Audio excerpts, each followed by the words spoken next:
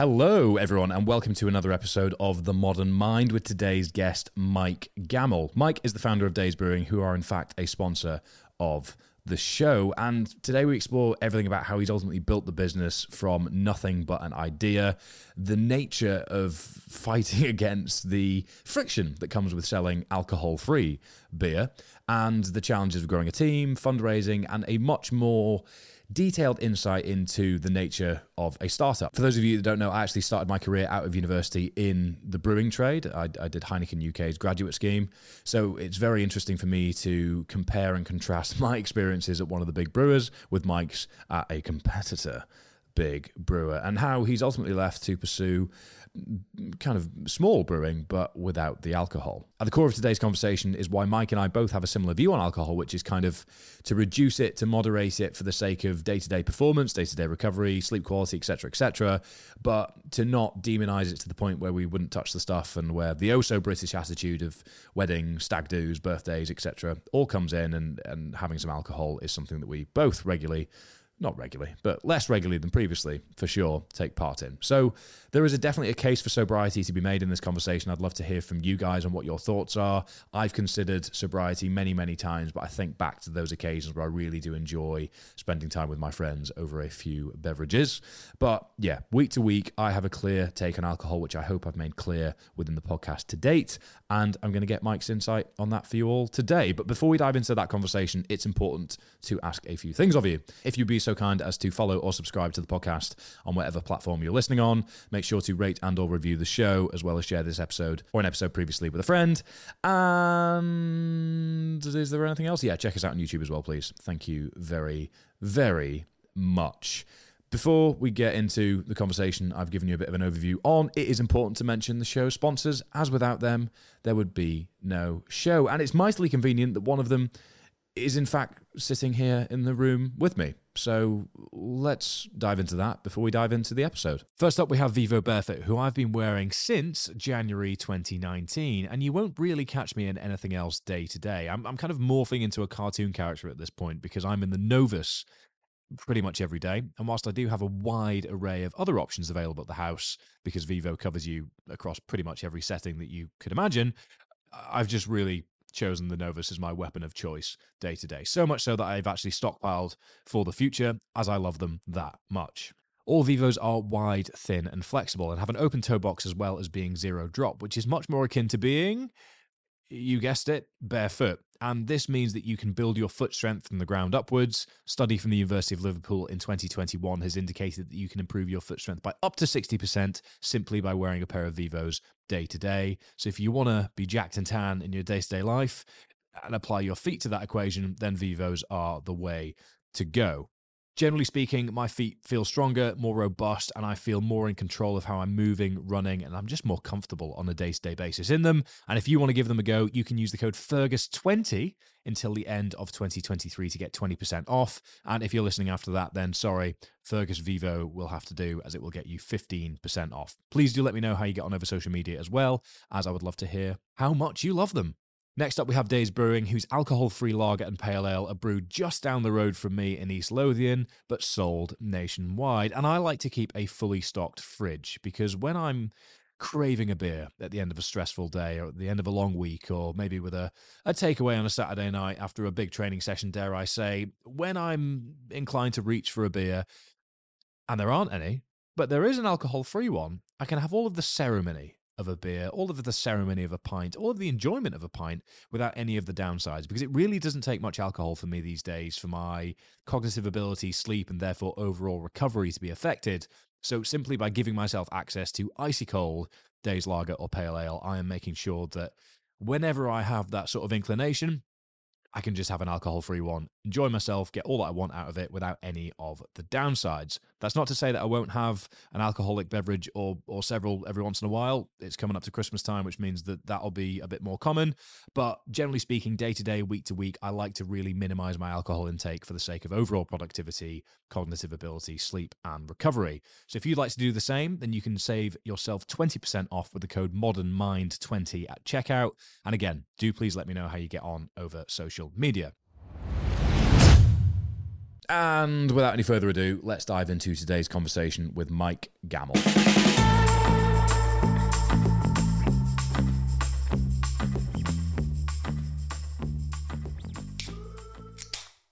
What a fitting start. You're really plugging it now. Mike, Getting hello. the ring pull. How you doing? I'm good. How are you? Mine now as well. You can, yeah. Look at that. Look at Take a that. swig.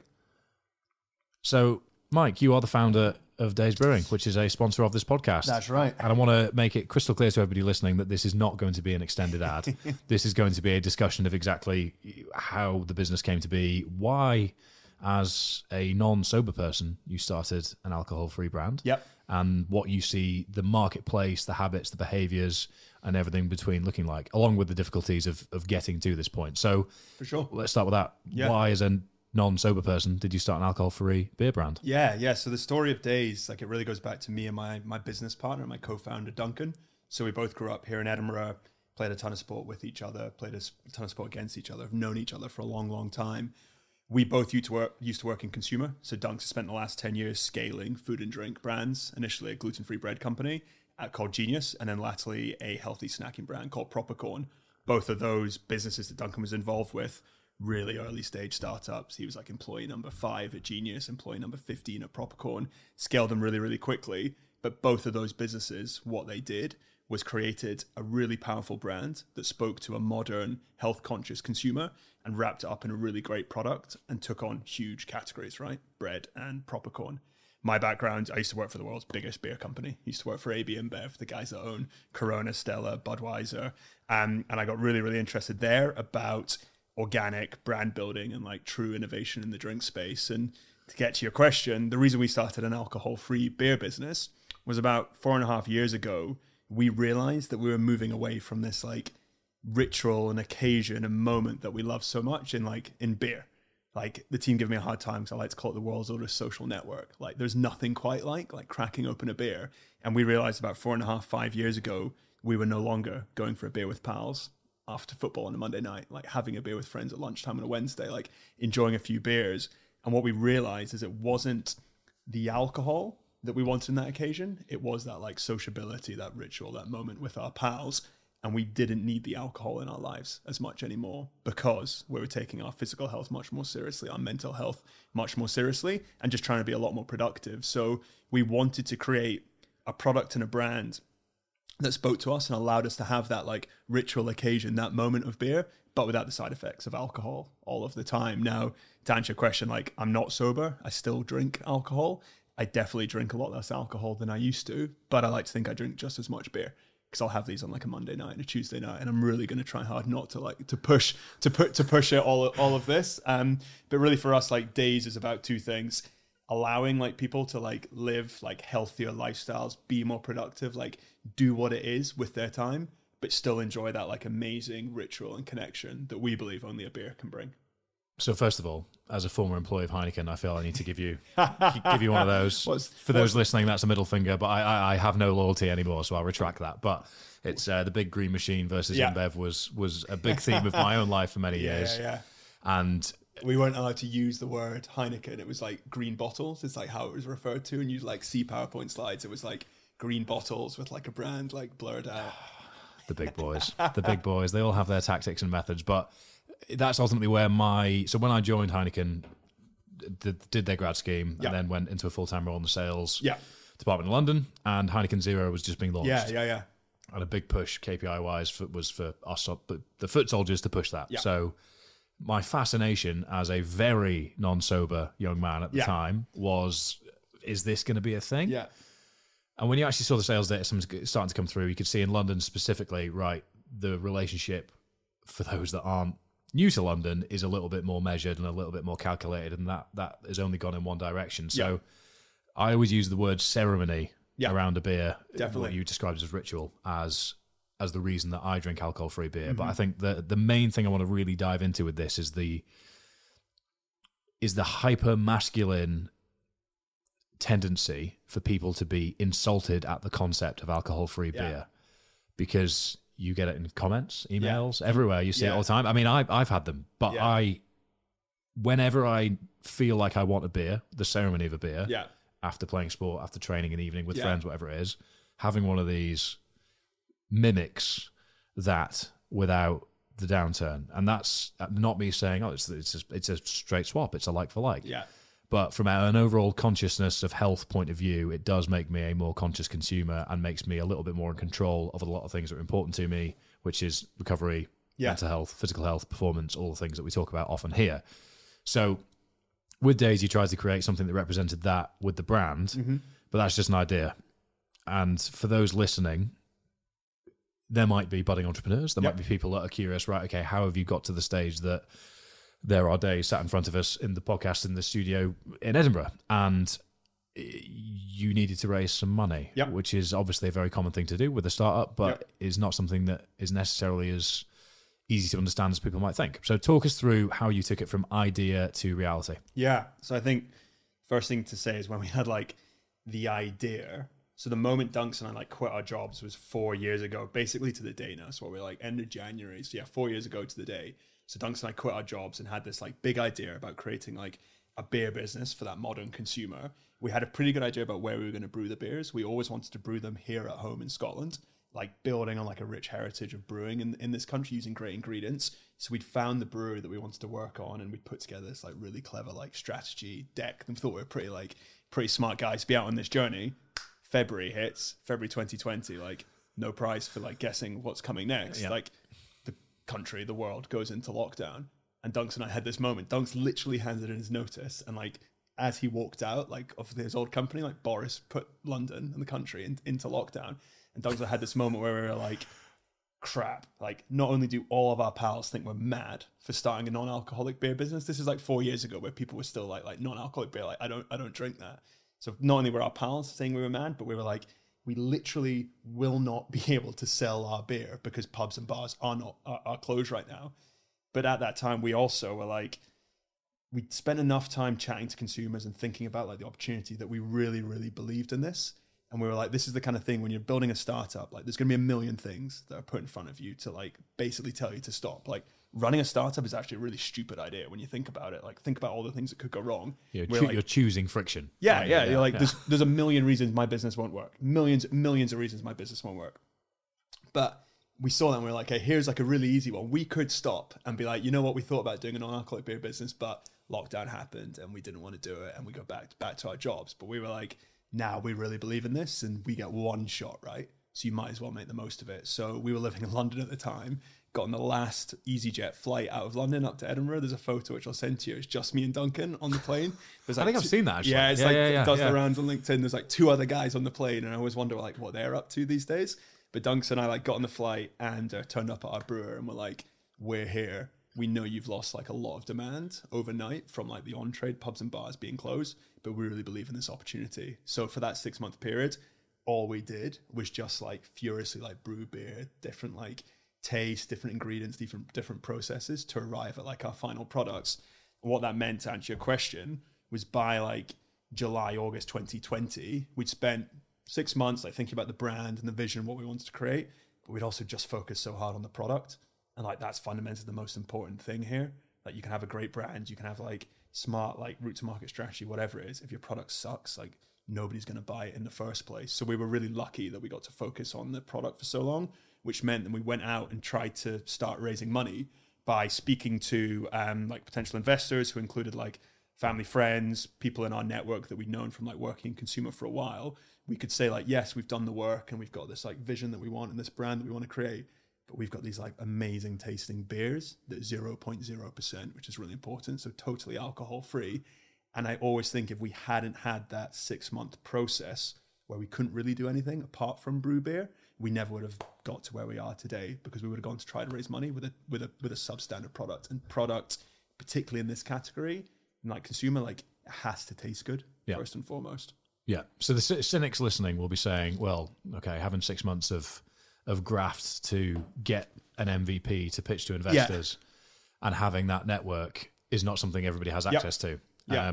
I mean, we did something similar. We were fortunate enough, parents took us in over lockdown just so we had space to breathe, which was, to be fair, pretty significant in terms of my own development journey because Jamie and I who sat behind the production table, we Yeah. had access to a gym through that, which meant that I could continue training for Right. £500 squat, sub 5 minute mile, which was a real sort of notable moment in terms of trajectory. Yeah. So I assume the core of that was passion, faith, and graft for those 6 months, because you had taken a huge risk, you'd flown back, and you're right. Whilst you did have that 6 month of runway and you had the ability to sort of manage things up here, away from the stress and trials and tribulations of being down south, the currency was hard work, curiosity, and graft and process that got you there, and that's something that everybody can replicate. So once you had crossed that threshold, how did you deal with the, I assume, rejections, questions, criticisms that came from the confidence that I'm sure you had after 6 months of working very, very hard? Yeah. What happened next in terms of the personal challenge that you faced to be able to actually get over that inertia? Because I'm sure that's not something you'd experienced at that level before. Yeah, I think that's a really interesting question as I read it. It's like, how do you deal with like that, like total rejection? Yeah. Basically, which you get when you're like raising money, seeking investment, or like starting anything new. Like back in those days, we would speak to like potential customers who'd be like, nah, you guys are mad. Like nobody drinks non-alcoholic beer. So you have to get pretty used to that. And I think honestly, that was probably quite challenging. I think for both Duncan and I, we'd like done the right thing at school, done the right thing at university, had like gone to work at the right places after, and we're probably pretty used to being told like, good job, and like you're doing good. Then all of a sudden, like you put your life into this, and you put like, you build up this vision, you build up like all this stuff you want to do, and 99 out of 100 people are telling you like, not just like no, but like, no, you're stupid. Like, no, this is not going to work. So naturally, of course, you're constantly like questioning yourself. As I said, like there's a million reasons like startups don't work, and people are very good at like telling you why. But I think what gave us the confidence was, if you think back to that period, like in 2020, when we were looking at like the world, chatting to pals, understanding what was going on, everybody was coming out of that lockdown wanting to live healthier. Like everyone had spent like 6 months at home being like, I miss being with my friends, I miss socializing, but I miss doing things. No one was like, oh, I really miss like lying, being like fucking hungover on a Sunday. People are like, I miss climbing that hill, doing that thing, like being active. So that gave us so much confidence, that because fundamentally this is like a health product, like it's health is the number one trend that's driving this, that gave us the confidence to be like, okay, maybe smart investment banker from London who's going to tell me all the reasons why this doesn't work. Like maybe you just don't see it the way we do. And big believer that if everyone believed the way we do or the way we did, like there wouldn't be this opportunity, right? Because everyone would be launching like a non-alcoholic beer. Everyone would have done that. But you have to like really stick to like the core the burden is on you. It was burden of proof, not we've done the job, let's walk in and take the money. That's on the table. You've got to like, we would build like assumptions about like the category, about the opportunity, what we wanted to do, and we'd constantly find ways to test them. And after a while, you're like, no, I really, really believe in this. I think Dunks and I benefit. We're quite different, and I think like our skill sets are quite different, and our mindsets are quite different. Dunks is like, I would say like, I'm probably like overly optimistic, and Dunks is like a real realist. And when I could see like, when Dunks was like going through it, all the challenges, and he was like really believing in it, that gave me so much confidence, because I was like, he's a really, really smart guy, and if he believes in this, then there's like definitely something here. Key thing to pull the thread on there, because co-founders, founding partners, solopreneurs are very popular at the moment. Doing things on your ones is very popular at the moment, and obviously you're a bit of a yin and yang situation with the way that you view things. Do you think you would have been able to get to the business to the stage it was did you not have that balance? No question. What is it that the business benefits from now with your optimism versus the realism of Duncan? Because I can imagine opportunity for growth, you'll see things differently to how Duncan sees them. So is there an example recently where that's really come to life? Because I think it's an important thing to flag, because Johnny and I with Omnia, for example, are very, very different in terms of our skill sets. We've got age gap between us, we've got different focus points, we've got different family, personal situations, and that lends itself to different things. And we can often find ourselves kind of drifting towards this middle ground where we don't actually necessarily tap into those strengths and weaknesses. So it's good to always remind ourselves of what those are in a practical setting where we actually isolate, right, this is what you should be doing. This is, I trust you to go off and do that. And this is what you should be doing. I trust you to go off and do that. And if we find ourselves drifting back to the middle, then we kind of have that conversation. So from your point of view, what is the most tangible example of where that disparity between the two of you has been present? I think like the first thing, and it kind of touches on that, and we got some great advice from a chap called Adam Keary, who sits on our board, who was the former managing director of Camden, like a very successful craft beer company. He was like, guys, there's two of you, so make sure you're each doing 100% of the work, getting 200% done. Yeah. You're not like each like on top of each other and only spitting out like 100%, like percent's not the right word because you get more than 100%, but you know what I mean? Like there's two of you, so use it up. I think with Dunks and I from the start, we've always like been quite clear about running different parts of the business. So Dunks has always looked after like product operations and what we call like traditional sales channels, being like on-trade bars and restaurants, and off-trade, which is like big groceries, so Tesco. And he has like so much experience there, both in like product operations, route to market, that and sales in those traditional channels, that like I can't add any more value than Duncan can. And it's great. He just like goes off, runs it. And I have like total trust in his ability to do it, because you trust not just him as like a person, because you trust his like values and you know he's not going to do anything like dodgy, but also trust his like ability to execute. So we've got like total trust in each other. I look after like brand growth, which is like the D2C online side of the channel, and like finance and fundraising. And we do kind of run them quite separately, but always coming together. I think to your question in terms of like things that work well between us, like the most important thing for us, that we've got really good liquids, we've got a cool brand in a category that's growing really, really quickly, like alcohol-free beer is on fire. The most important thing for us is like team and culture. And I think that's where like the blend of Dunks and I can actually work pretty well, in that maybe I might be slightly more like optimistic at times and like energetic, and Dunks is very good at being like bringing like process to the business. Like I think Dunks is a much better manager than I am. Like he's very, very good at like managing people and building plans, and I can learn a lot from that. But I think it's good to have like both of us in there, like the like probably more like the energy bit that I might bring, and then Dunks like so unbelievably like credible to the business, and I think that really helps with like the team as well. So a lot of what you mentioned there is if you back your liquid, you back your products, you back your team, fantastic. You need to make sure that people are receiving it and buying it. And if you've got a team that you want to grow with, that needs funding to do so. So just for context, for those listening or watching, hello, talk us through the fundraising rounds to date. And then I think it'd be worth really pulling on the challenges and difficulties within each phase of that. Just so people have more of an understanding of what these actual things mean, because you can hear, right, business X has raised £1.5 million. You think, wow, it's how that's used, what that does, where that goes, how that's invested, and what stress and challenge comes with that, which is the stuff that doesn't get spoken about quite as much. So fundraising, talk us through it in practical terms, and then we'll discuss the challenges along the way. Oh god, I'm sure I'll have some investors who are going to enjoy listening to this. We've raised close to £4 million to date over the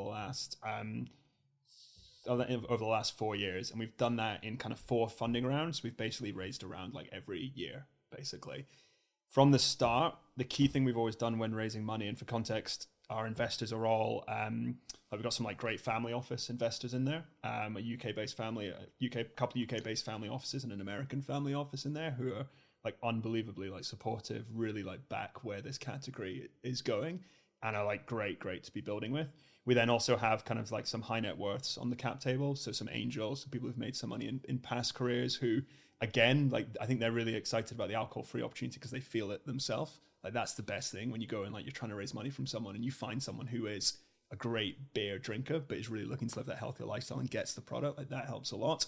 And then we also have what we call like strategic value adds. So people who maybe aren't putting in huge cash tickets, but are running their own business, have ran their own business, and are like unbelievable when it comes to like, can I get like a piece of advice here? Like, can you give me a few minutes? Like prime example, a business called Mindful Chef, which is like a meal delivery business. The founder, Giles, is like an investor in our business, and he's like an unbelievably busy guy running this like huge business.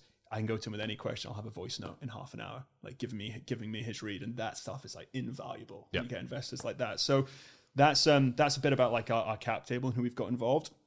What we've always tried to do in like whenever we're like raising money is have like really clear milestones of things we want to deliver with the money we're raising. So at the start, we went and raised like a little bit of money, and it was literally like, we want in the next 6 months to get our beers into people's hands to prove that people like the liquids, so make sure we get like good reviews, and we would have like a KPI that we want to deliver there. So X amount of reviews are 5 stars. B, that our brand is really resonating. So building followers on social media, having people like taking photos of themselves drinking our beer, like proving they liked our brand. And the third thing we wanted to prove is like who is drinking this product, because we had an assumption about who would be drinking it. Someone a lot like yourself, to be honest, was probably like written in one of like our early decks. Then we went to our investors and said, we're going to prove these 3 things. This is what we're going to try and learn over the next 6 to 9 months, which meant that when I went back to those investors 6 to 9 months later, I could say, this is what we said we were going to do. This is what we've done. Now I need a little bit more, because now I want to prove that we can make it work in bars and restaurants. So we'd have like 3 more milestones that we'd aim to deliver the next year, so that I could then go back to the investors and say, remember those 3 milestones I said I'd deliver? We've done 2 of them. One of them didn't happen because that's life and this is really, really tough, but we've done 2 of them. Now I want to raise a bit more money to grow and do the next part of the business. So I think it's being like really, really clear with what you want to do with the cash, with the capital, because actually like being given loads of money in a business can actually be a really, really bad thing, because you can like go in a million different directions, and there's tons of opportunities there to like go and do different things. Whereas the biggest challenge for us is being like super, super focused. So when we first raised money, the business looked very different to how it looks now, because we were like a D2C business. And this was like the height of like the D2C boom around COVID, where like you were getting like crazy valuations and cost like interest rates for nothing. So it was really easy to raise capital. So we went through that stage, and we were building a D2C business, and then we made the conscious decision to move away from being so D2C focused and continue to grow in traditional sales channels like bars, restaurants, grocery stores. So every time we've raised money, we have to just make sure we position the business the right way. I mean, everything you said there is within the context of non-alcoholic beer, but pretty much all of it could be applied to not even a business setting, but more a general development goal setting point of view, because I think the overarching thing I took from that is when you have a runway of opportunity, is just being lasered in on what you want to achieve within that time, which is why to put it in a training perspective, from my point of view, the more scatty training goals are, the less my training is effective. The more honed in and direct within a timeline my training goals are, the more effective the week to week, the month to month, the consistency is over time. And I think it's always working backwards from clear, direct, tangible, measurable goals in any setting. That means that you can actually make forward motion towards that and have confidence you're doing the right thing, which is key, because if you don't have confidence you're doing the right thing. Yeah, and that's it, like forward motion, right? Like you have to have like a clear way, because you can do lots of things like this and like go from side to side, but you need to be like really clear to make those small steps. So first 6 to 9 months, I can imagine, were terrifying, because essentially you had a decent lump of cash that you then had to convert into basically verifiable sales. Yeah.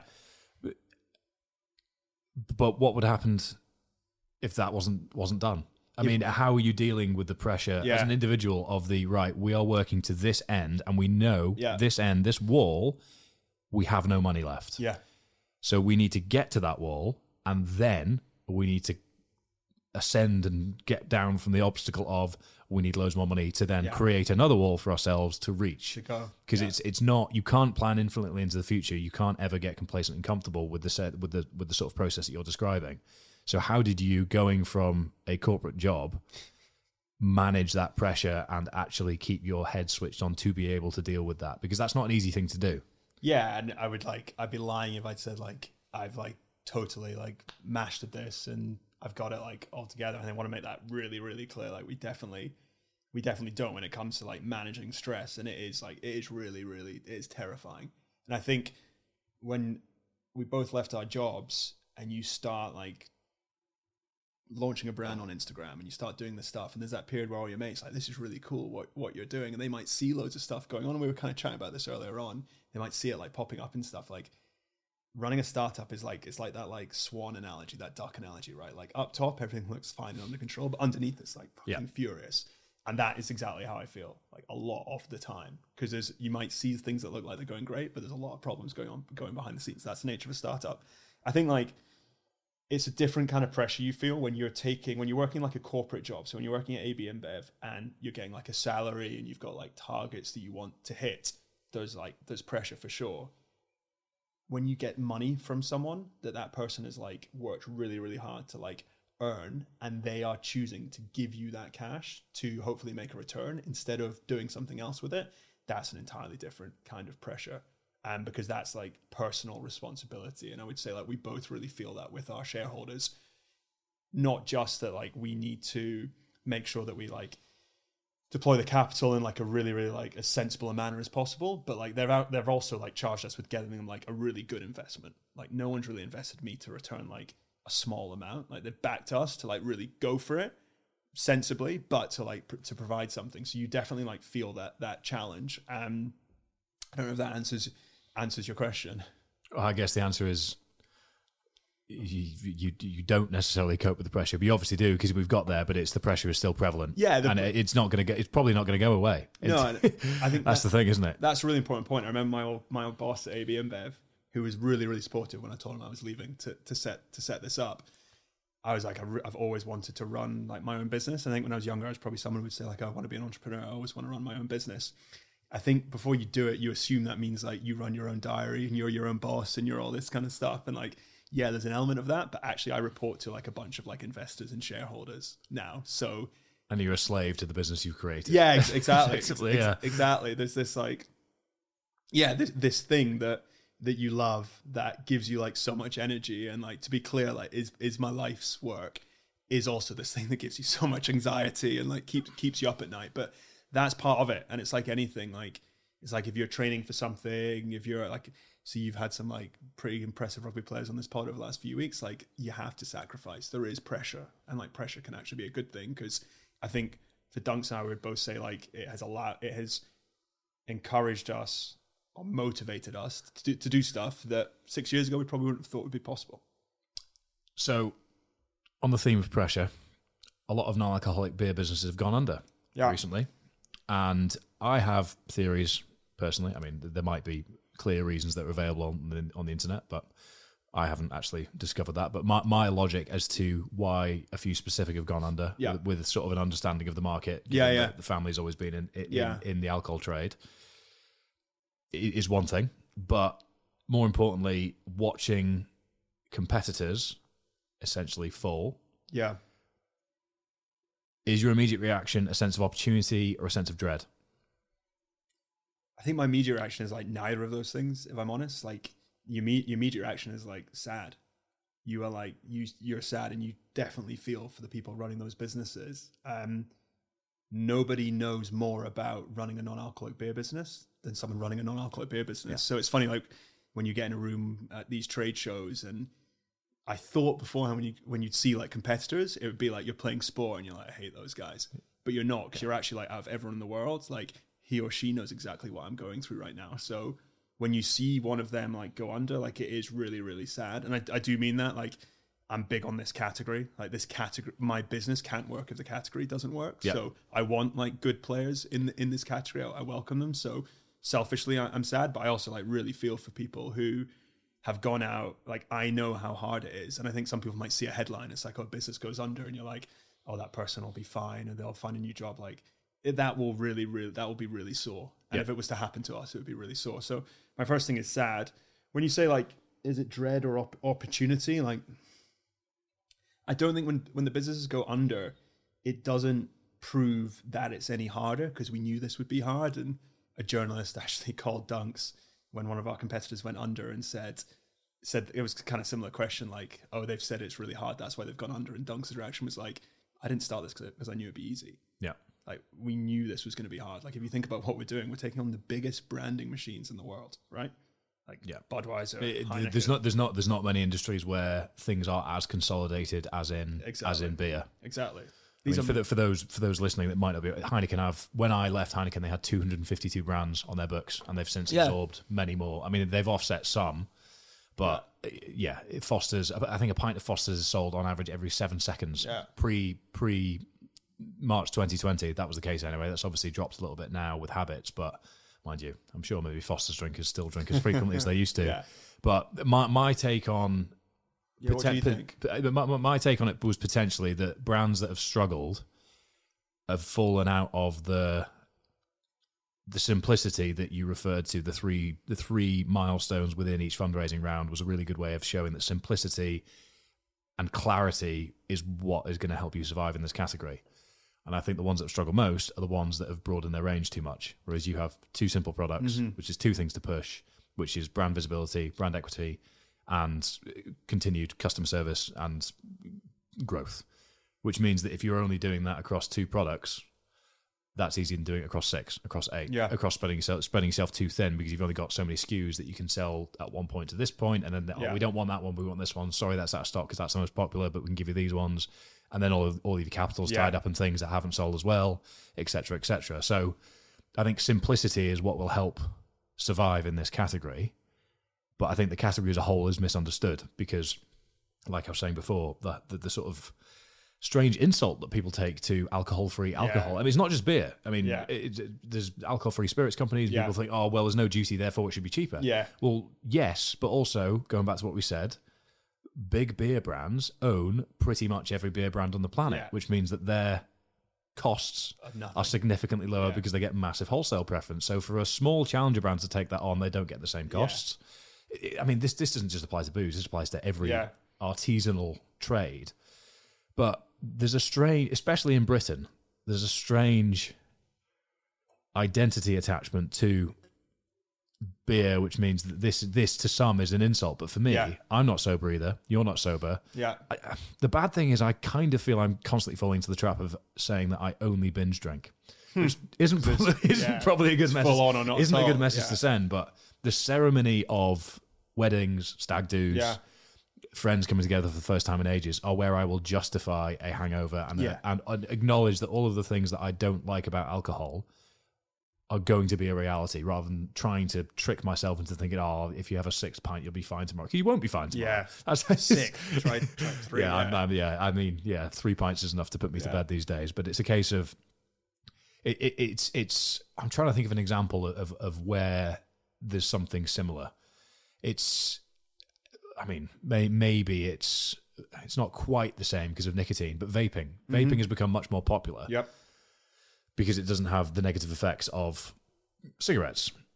I know there's still nicotine, which has different effects, and there isn't even enough research because vaping's too young to be able to comment on it. But I think the argument with vaping, whether intentional or not when it began, was that it was inherently healthier than cigarettes were due to the carcinogens and everything involved. I don't know nearly enough about the example to really develop that, but it's replacing one bad thing with a slightly less bad thing, which is a health-driven decision, whereas this is replacing one, arguably, depending on the relationship with it, quote-unquote bad thing, because it's not inherently a bad thing. I know Americans would disagree, but it's not inherently a bad thing.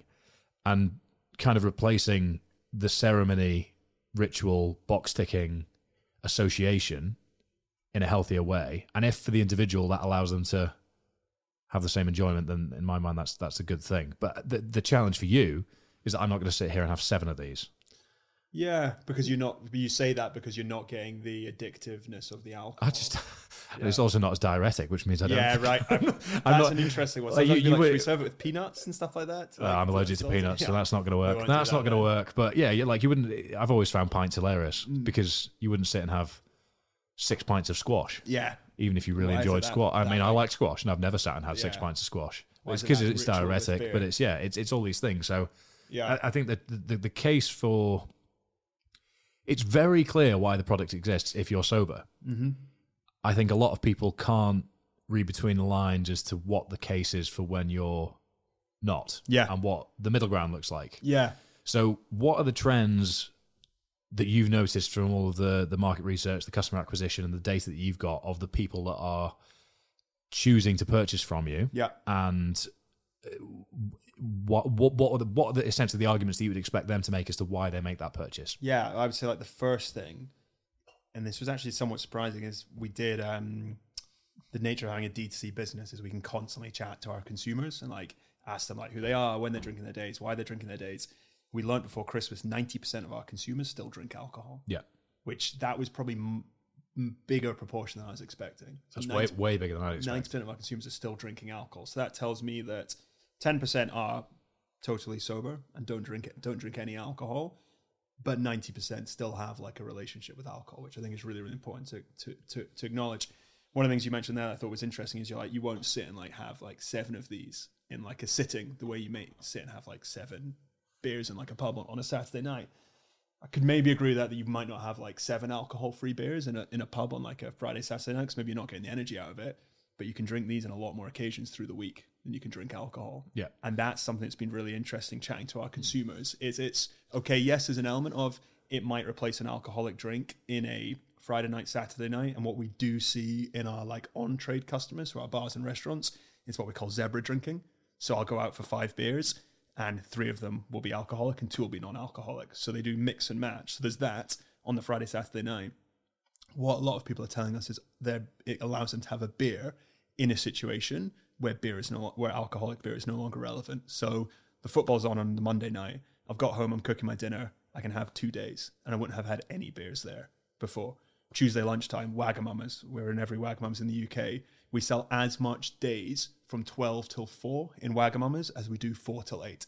So people are having a beer at lunchtime and then going back to the office, and they wouldn't be doing that before. So for us, it's like, it's actually not about like less beer. It's like more beer. So it's frequency over volume. Yeah, like we're going to do a run club tonight, right? Yep. Like people are going to like finish running, like have some pizza. Like they wouldn't have an alcoholic beer there. That wouldn't make sense for that consumer anymore who is like so health conscious. I bet you they're going to have like 1 or 2 days. So it's actually bringing like this amazing beer thing and putting it in like more occasions. What is the data on the actual category? Because I'm sure you'll be much more up to speed than I will be. So growth-wise, since pandemic, how in terms of percentage numbers in the UK? Because obviously you're only DCC in the UK for the time being. What does that look like? Just so people have a context of, because it's the fastest growing category, but there aren't other categories that are really growing. Yeah, so is the important thing to caveat within this with. beer. But I'm sure that's not how you'd mentioned it in a business plan. Yeah, I think the important thing to know is like beer is as a category is like stagnating and like slight decline in like 2 major countries. We'll use an example like UK and the US. Alcohol-free beer in UK and the US is like 2% of the beer category. It's growing at double digits, like year-on-year growth, double-digit year-on-year growth, but it is like only 2%. Now, when you take a step back and think like how big the beer category is, like it's massive. Like I think there's something globally, it's tea, water, beer, coffee in terms of like volume of like liquid drinks. So beer's massive. Wow. Like we both used to work for big beer companies. But if it's only 2% of the total beer category right now, you're like, okay, that needs to grow. But then when you take a step back and think about like health, younger consumers, I think I saw something the other day, 40% of 18 to 25-year-olds drink no low products. Yeah. Like that never would have happened when I was 18 to 25. No. Like never would have happened. Like 40%. That's huge. So that's showing us like younger consumers driving the category. So when you pair that with also thinking about like all the occasions where alcohol-free beer is relevant, your Monday night, your Tuesday night, all of a sudden we're like, can we take alcohol-free beer from 2% of beer to 10% in the next 5 years? Like definitely. And that is a massive opportunity. And the amount of people in that percentage is absolutely astronomical. Huge. Isn't it? Like just think about like in dollar terms, I think like beer's worth hundreds of billions of dollars globally. So you said it yourself, like you worked at Heineken have Heineken Zero. They're doing it. So we're like really, really optimistic about the category. And I think what you've seen in like health, like everything you do, right? Like health is what is driving this. This isn't like a flash in the pan or performance. Because I mean, it's important to acknowledge I've probably crossed the threshold of training for the sake of health and health alone. Yeah. I'm probably actually erring on the side of this is potentially shaving years off your tendons rather than adding to them. But I've made my peace with that. I would say like your followers as well probably think of themselves as like health is leaning towards more performance now, right? Yeah, I'd say they're largely intertwined, but I think it's sounds very profound to say, but it's kind of being holding themselves accountable to who they actually believe themselves to be. Right. Which means that self-development, forward motion, and drive and ambition are sort of at the core of all of this. Yeah. And anything that gets in the way of that starts making less and less sense. And that doesn't mean that person demonizes alcohol or that person therefore thinks it's inherently bad. But it might mean that, like you mentioned, they don't drink on the Thursdays in London. Yeah. They don't drink on the Thursdays with work. They don't maybe absolutely hoon it every Saturday because they think, you know what, I'm going to spend a couple of hours on Sunday doing X, Y, Z, which I am now more conscious and aware of is good for me. Yeah, and makes them feel better. Yeah, right? Yeah. But it's like I've gone social, and again, there's the argument that if you're needing alcohol to enjoy spending time with the people who are spending time with you, spending time with the wrong people. And I fully agree with that in most settings. But things like, if we're talking about ceremony and tradition, Sober stag do's I can't really see. Sober weddings I can't really see. And that's more of a reflection on Britain as a whole. But those are the occasions where, for me, it's if I've got an excitement and a sense of emotion around people coming together again, there is a part of me that is aware. Fortunately, I'm aware and have control over the situation, which is the main thing, that I can kind of turn it on and off, whereby I generally don't drink. Unless I say again, I'm not promoting binge drinking, but I am aware I'm kind of saying that's what I do. Right. Is I'm going to Wedding South Africa next week. I will demolish Franschhoek Winery red wine at that in high volume. Yeah. And it'll probably beat me up a little bit for a few days that follow. It's giving you that like energy, that losing your inhibition. And it's a ceremony. It's a trade-off you're willing to make. Yeah, that's it. Yeah. That is the thing. Where are you willing to make the trade-off? And if you're trying to pretend the trade-off isn't there, then that will potentially create a negative feedback loop with the thing itself. And I think it's quite popular to be very all for sobriety, all in on this, all in on that.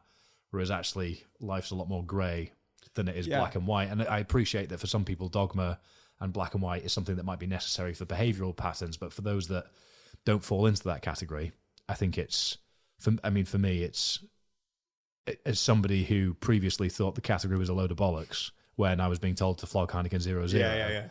The conversations I had with people as to how they implemented it were mostly from people that actually weren't sober. Right. I've even seen a few things recently of people sober Instagram reels, sober pages. They don't even have alcohol-free beers because for them that represents... It could be triggering. Mimicking something that they know they have a negative relationship with. Right. Therefore, to further detach themselves from it. Yeah. It'd be the same equivalent as a vegan not having vegan bacon because they don't want to have... The premise is kind of the same ilk. So it's a fascinating category. But again, with all of the ceremony and pomp of alcohol in Britain, it does mean that there's a lot of people that find it insulting, which I find very funny. You should see, if you looked at like our Facebook comments, like some of the hate, some of the like it's unlike repeatable, some of the stuff that we get. Like I'll show you offline. Like it's appalling. I've seen some of it. Some of the stuff is wild, but then you're like, okay, like it's pretty clear like who we're brewing this business for, and it's not like that. So people, which helps, but yeah, I think to your point around like sober stag do's and stuff like that, like I'm actually doing my first ever dry January. Okay. So I've been running an alcohol-free beer business for 3 years now. This is the first time I'll do dry January. And even I've been surprised at how good I've felt from it. And I went out for beers with the team twice last week. Once I drank 3 Guinness 0.0s because they didn't have ours. The others I had 3 pints of days. And on a Wednesday, Thursday night, like I'm not looking to get pissed. Yeah. I'm not looking to like lose my inhibitions. I had 3 beers with my team. Got home, 8 hours sleep, woke up, went to the gym. And it was on Saturday morning last week. I was like, there is something here about like waking up feeling fresh. I didn't feel like I'd missed out on anything. So it's that like when you find yourself like sleepwalking to having a couple of beers and you meet a pal and you've had 3 alcoholic beers, you feel like crap. You eat something crap on the way home and you're like, what was the point in that? Yeah. Like I didn't need that. So that's where we think there's an opportunity to really allow people to like still socialize, see their pals have that ritual, but just not make the compromises that they have to sometimes with alcohol. Yeah, it's a fascinating one. And there's probably people listening that still might. Yeah, it's highly individual, which I think which is the main point, is that I have absolutely zero dogma about any of this. It's just for me, you know what, where I might have had 2 beers cooking a stir fry on a Wednesday, I will now have 2 days. Yeah. And therefore that's less alcohol consumed within the week. And I don't feel like I'm restricting myself in any way. So therefore, equal good thing overall. Yeah. But yeah, it's the trade-off. The trade-off is the question I ask myself, and I will premeditate when I make the trade-off. Yeah. And therefore not punish myself for feeling a certain way that was entirely predictable. Yeah. Because it's a choice. Yeah, exactly. It's a choice. It's like, a choice, It's like diet, right? Like I probably try and like eat slightly better than I used to, but I still love like having a Five Guys or something like that every now. I'll have it and I'll feel like crap after it, but I'm willing to make that trade-off for that moment.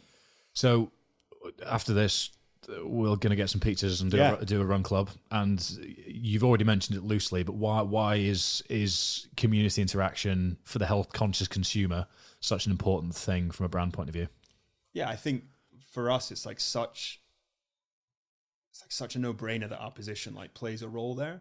Like people, yes, it's a run club, people are active, but we're having pizzas. It's a group, it's social. Yep. And that's what beer is. It's like this like amazing like social liquid. Like strongest thing about my business is you open it and cheers it. Like it's this social thing. So when you've got people together, it makes perfect sense to have like a non-alcoholic beer. I think for us, it's always been like a really good part of our like community building, because we found that like runners are consumers of alcohol free, particularly in this role. I think for us as a business, it gives us like a great opportunity to engage with consumers, to learn, to understand like what's going on with them. And then selfishly for me as a business owner, like gives me tons of energy. Yep. Like I get to see like 50 people, like I get to work out with 50 people tonight, and they enjoy this thing that I've been building for the last 4 years. That definitely gives me and the team like so much energy. Simple as that. Simple as that. Well, I think on that note, we should probably tidy up ahead of those 50 people arriving. Yeah, we've got a lot to do out there. which is our fault. I'll hold my hands up and say, but that is the nature of current circumstances. Very much enjoyed that, Mike. Thanks Where is the best place for people to head, other than obviously daysbrewing.com? Daysbrewing.com, you get them on the website, but you can also buy our beers in Tesco, Waitrose, Sainsbury's, Wagamama's, thousands of pubs and bars across the UK. So yeah, if you see it, try it. If you want to reach out to me at any point, you can get me on LinkedIn or Instagram. Fantastic. Thank you very much. Awesome. Thanks for your time, bud.